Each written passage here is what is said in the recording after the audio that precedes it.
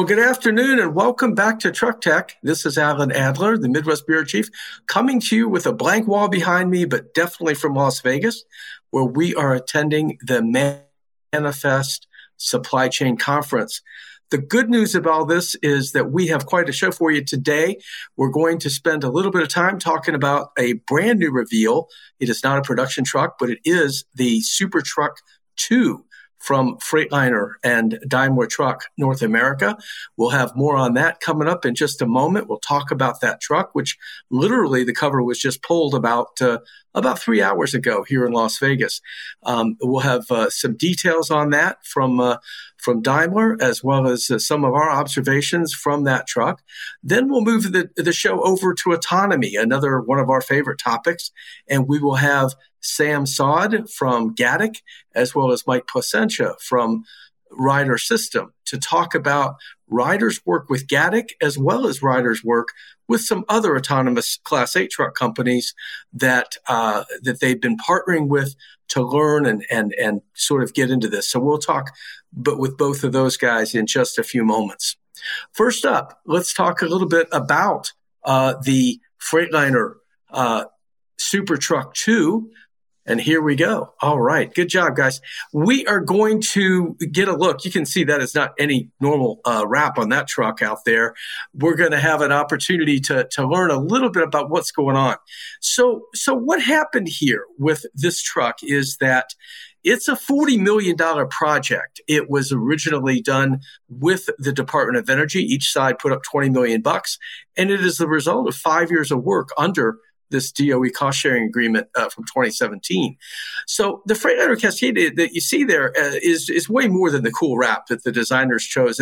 Originally, that's just a silver-painted truck and really wouldn't be much to look at because some of the changes, albeit very, very good for aerodynamics, are pretty subtle if you just think about it. So the idea was they wanted to do a little something to dress it up, and that's what they came up with. So the money that the DOE and Daimler spent could have gone for just a design exercise and, no real meaningful technology. Some other super truck participants go the outlandish route, but unlikely to bring anything to production that looks like it. So those trucks, they look good, but they don't do much to advance the product that's on the road. As John O'Leary, the CEO of Daimler Truck, told us yesterday here in Vegas, he said, Daimler Truck doesn't do science projects. Although there could be some science involved here, Daimler approached Super Truck 2 with an eye toward what technologies they could bring forward into the next generation Cascadia. That date is to be determined, but if you wanted to guess, 5 years might be a pretty good estimate. That's based on the Super Truck 1 program. That was an $80 million cost-sharing project that ran from 2010 to 2015. It yielded technologies that became part of the new Cascadia that was introduced for 2020. One example from that, the windshield from the Super Truck 1 is used on every Cascadia made today. And aerodynamics from that first Super Truck became a part of an optional fuel savings packages that are offered on the current truck. So we'll watch for the same thing to happen now with Super Truck 2, which is a research vehicle. It really did surpass expectations in aerodynamics, tires, powertrain, and energy management, and it doubled the freight efficiency of a base vehicle, or of the base vehicle on which this has all started. It was a 2009 Cascadia that goes back to the original Super Truck program. By the way, there is a Super Truck 3 coming. Daimler will be participating in that, and they'll be working on a fuel cell powered Super Truck that should be out around 2027. So for this truck, Chief Designer Jeff Kottner said that he and his team wanted to create both an efficient and a beautiful truck. So the redesigned hood, the bumper, the chassis fairing, all the work with the existing cab structure, goes to help airflow undisturbed around the truck. The grille, the air intakes, and the doors were redesigned to be seamless and as clean looking as possible. So it's got active side extenders, similar to what you may know out there as truck wings. It's an aftermarket product, but something that Daimler designed internally. They open at highway speeds to reduce the gap between the truck and the trailer, and then they close, at lower speeds. So this truck also has the integrated mirror camera system from Stoneridge, which allows the truck to go without those bulky outside mirrors, Daimler already pre-wires its current trucks to allow these systems to be added in the aftermarket. There's still federal regulations that don't allow them to be installed on the production line. So SuperTruck 2 features a 48-volt electrical system with lithium-ion batteries. They're popular, but they're probably too expensive to make it into production trucks anytime soon. The higher wattage, though, from that system does control a new electronic steering system at low and high speeds. And then there's EcoSail, which literally shuts off the engine while the truck is coasting, but it allows for steering control. So if the engine isn't running and you're not burning any fuel, that's pretty cool stuff. Lots more here to talk about, but just read it on freightwaves.com. We'll be posting that story a little later today. So now let's get to our guest. Sam Saad has a 15-year track record of delivering complex projects across a whole bunch of different sectors. This is before Gatik, Sam co-founded the Innovation Factories Center for Integrated Transportation and Mobility, say that 5 times quickly. It was a 5-year initiative to accelerate the development of commercial autonomous vehicle technologies. Sam started his autonomous trucking journey at the Ontario Centers of Excellence, where he managed a portfolio of $215 million in innovation funding. Sam spent his early career focused on education, health promotion, and international development, including work at the United Nations. Mike Placentia, our other guest, is managing director of Ryder Ventures, a $50 million corporate venture capital fund of Ryder System, whose investments include, get ready, Gatik. He is also the managing director of New Product Strategy, who's and responsible for coordinating new ideas and creation of new products in the Ryder pipeline. Also develops the business cases for bringing new products to market across Ryder's key segments. Guys, thank you both for joining me. Welcome to Truck Tech. All right. Thanks Alan. Happy to be here. Good. I can take a breath. Is that okay? I feel like I've been talking too much, and people do. Take your time. That was a beautiful truck you just walked us through there. What's that again? Really something. That was a beautiful truck you just walked us through there. Really something. It really is. I thought that as a wrap goes, they did a neat job with that one. And again, it hides some stuff. It actually has about 50,000 miles on it already. They've been running it and doing a lot with it. So they're testing all those systems, and we'll see what actually comes into. What comes into production over time. But guys, we have a little bit of time. So Sam, right off the top, I've got to ask you, where did the Gatik name come from? Sure. So Gatik was founded by 3 let's say serial entrepreneurs with deep tech expertise.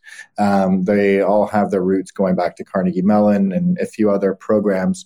And they're also all of Indian descent. So Gatik is a Sanskrit word meaning progressive or fast, which is really one of the ways that we look at growing this company and tackling the autonomy sector.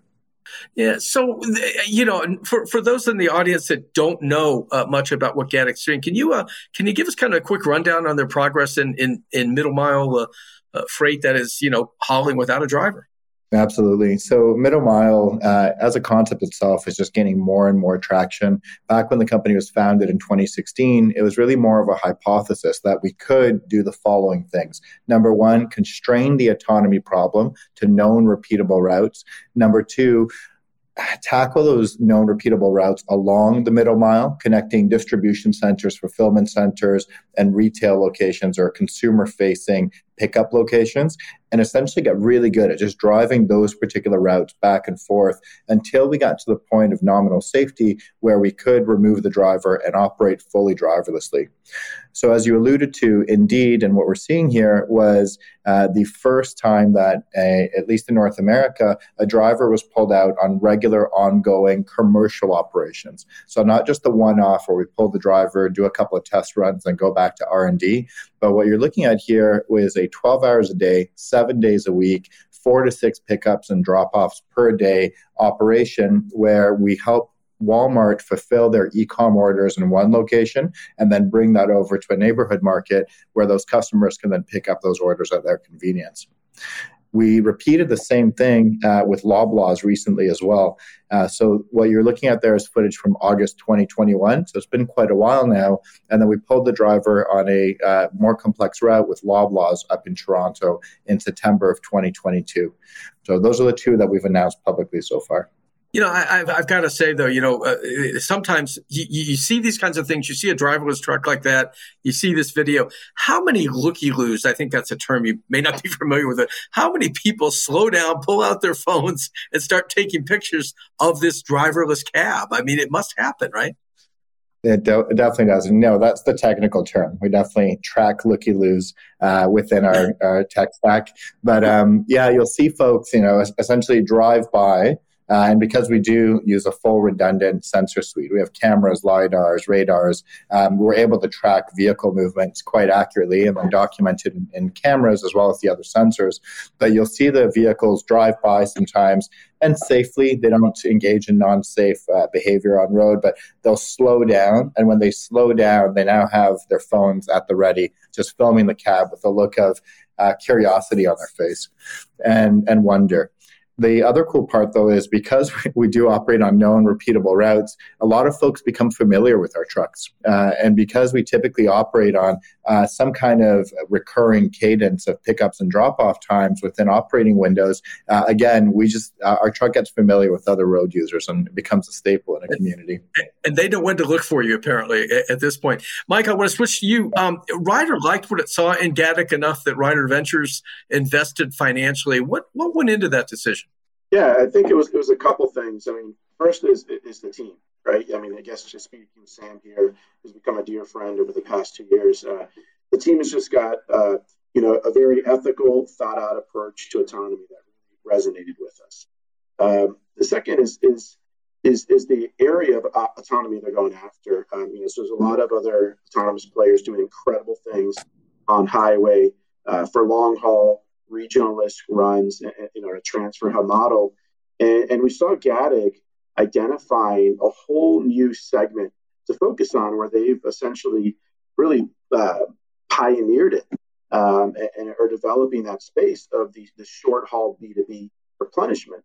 And when you think about that kind of business, it's a different kind of opportunity, whereas a lot of trucking companies might be more in a transactional rate on line hauls. Kind of the segment they're operating is more of dedicated runs, which is aligns a lot closer to where a lot of Ryder's business is. We've got 10,000 trucks and drivers on the road today, and that's primarily through our dedicated fleet, which is we have outsourced private fleets from customers, multiple stops, a little bit shorter of lanes. And so when you kind of look at the kind of commercials they're operating for, it aligns very closely with ours. And so it was very important for us to align ourselves with them and really be very close to this technology that can be disruptive for our customers. And then on the third segment, right, it was even beyond the autonomy. It was really just a segment, right? As Sam talked about, this increasing trend for the middle mile and this rapid replenishment for customers was a really exciting space for us. E-commerce is a core area for riders as well as the retail segment. So it's very important for us to understand, what is this trend? Do we need to locate things closer to the customer?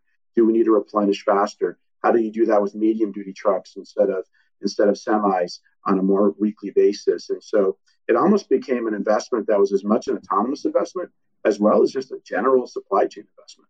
Wow.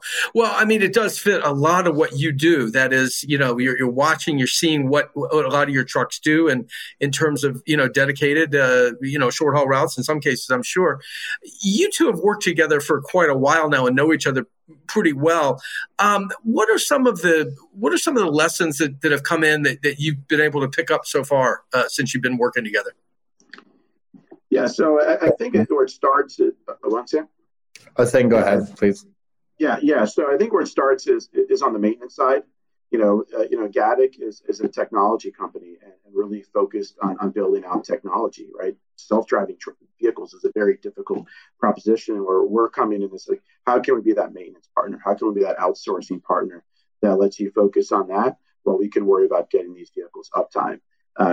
So, I mean, again, we're still kind of in the early stages of the learnings and development there. And so hopefully there's more to share over the coming months. Yeah. Sam? Yeah, building on that. So Ryder is just a category leader and world class across multiple different verticals. Mike mentioned servicing and maintenance as one of them. I'd also offer that their go-to-market strategy and their holistic logistics solution and transportation solution, helping build that out for different clients, everything from warehousing to on-road transportation, is world class and really does set the tone for the industry.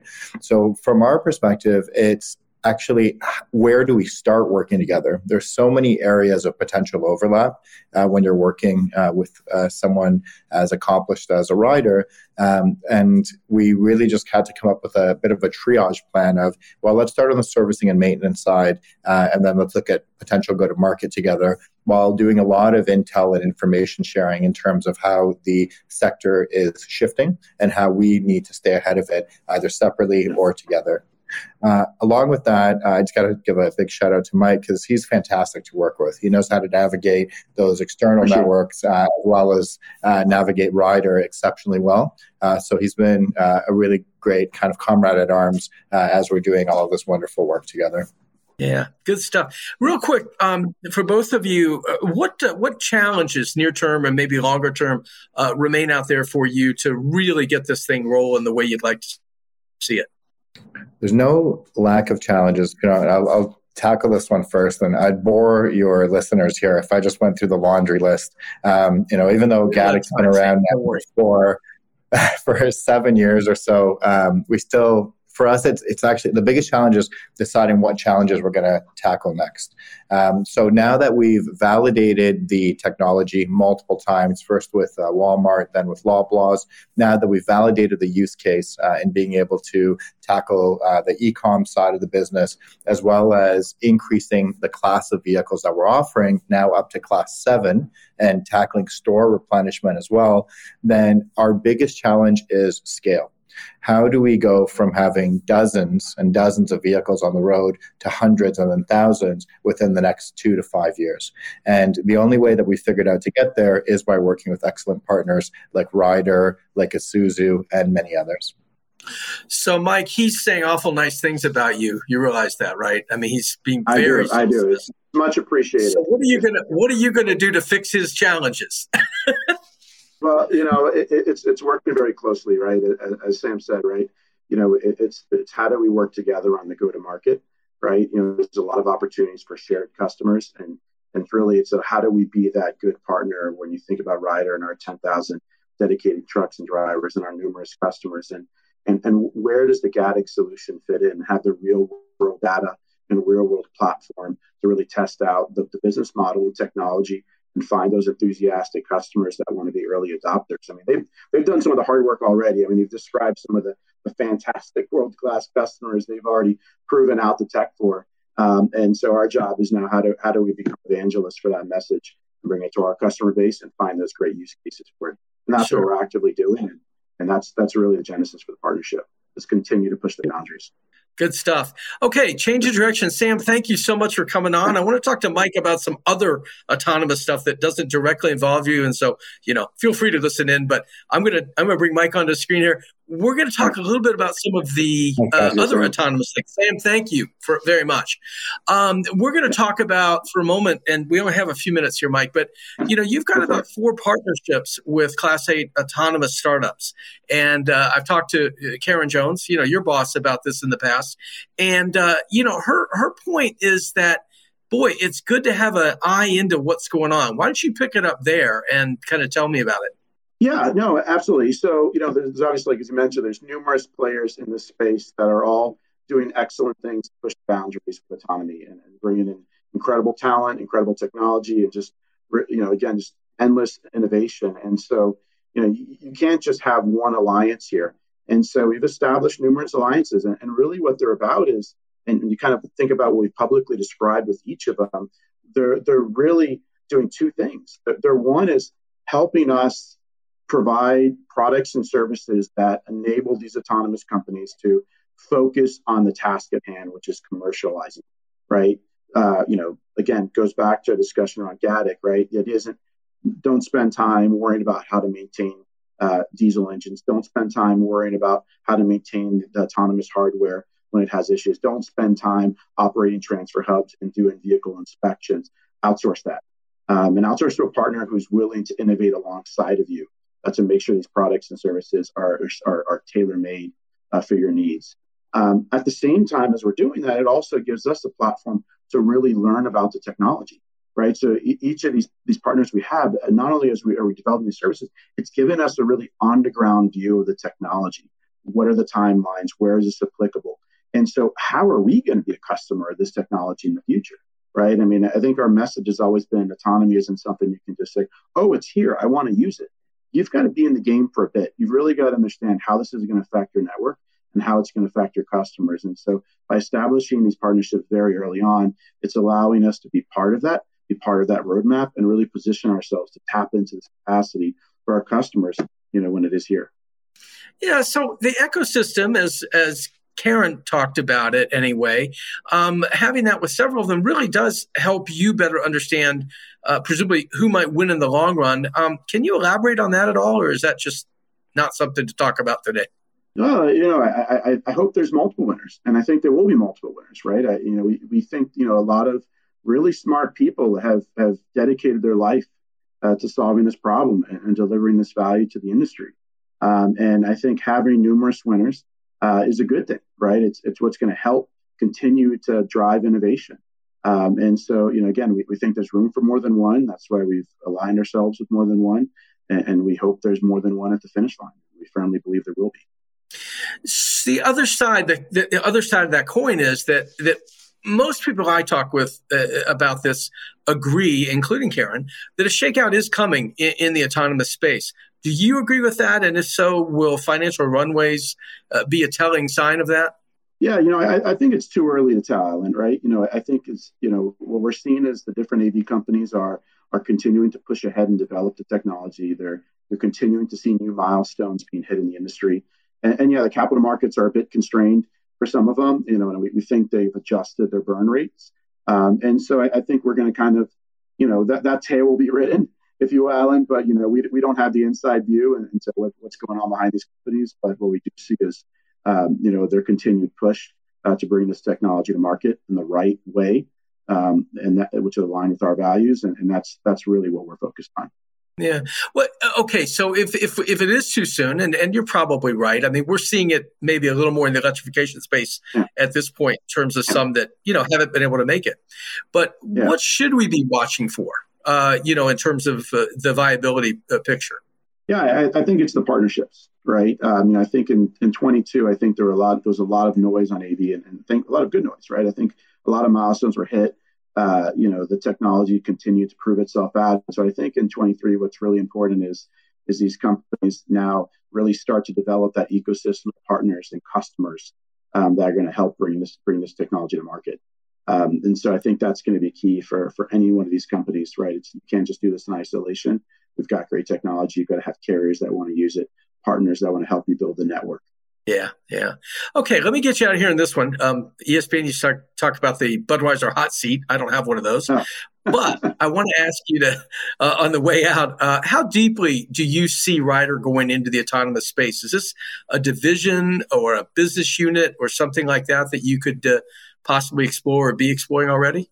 Yeah, no, I think right now is what we see autonomous technology. It's a generational technology, right? That can absolutely disrupt our existing business, right? And that's why we've been so focused on it. And I think what it's allowed itself to do is how do we tap into that disruption and apply our existing products and services into the space? But at the same time, how do we develop new products and services in that space? For example, transfer hubs don't really exist today, but that could be a new service offering in an autonomous world. And we've been doing some pilots around that we've discussed around with some of our partnerships already. So, I think it's, right now it's still early days, but what we are doing is just striving as hard as we can, no pun intended, to be at the forefront of it. Yeah, good. Well, Mike, it's been great. And Sam, both of you guys, Sam, I don't know if you're still out there, but in any case, it was great to have both of you here. Thank you so much for being part of this. I know, Mike. You are at Manifest. I'm at Manifest. Yeah. Sam, I don't think was, but I really appreciate you taking the time out to do the show today.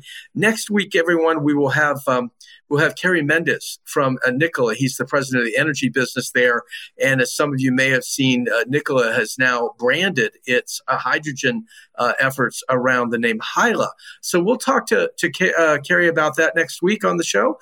And for all of the rest of you, thanks so much for joining. And this is available after today. If you aren't with me right now, you can catch this on all your favorite podcasts, Apple and Spotify and others. So again, thanks for being here, and so long.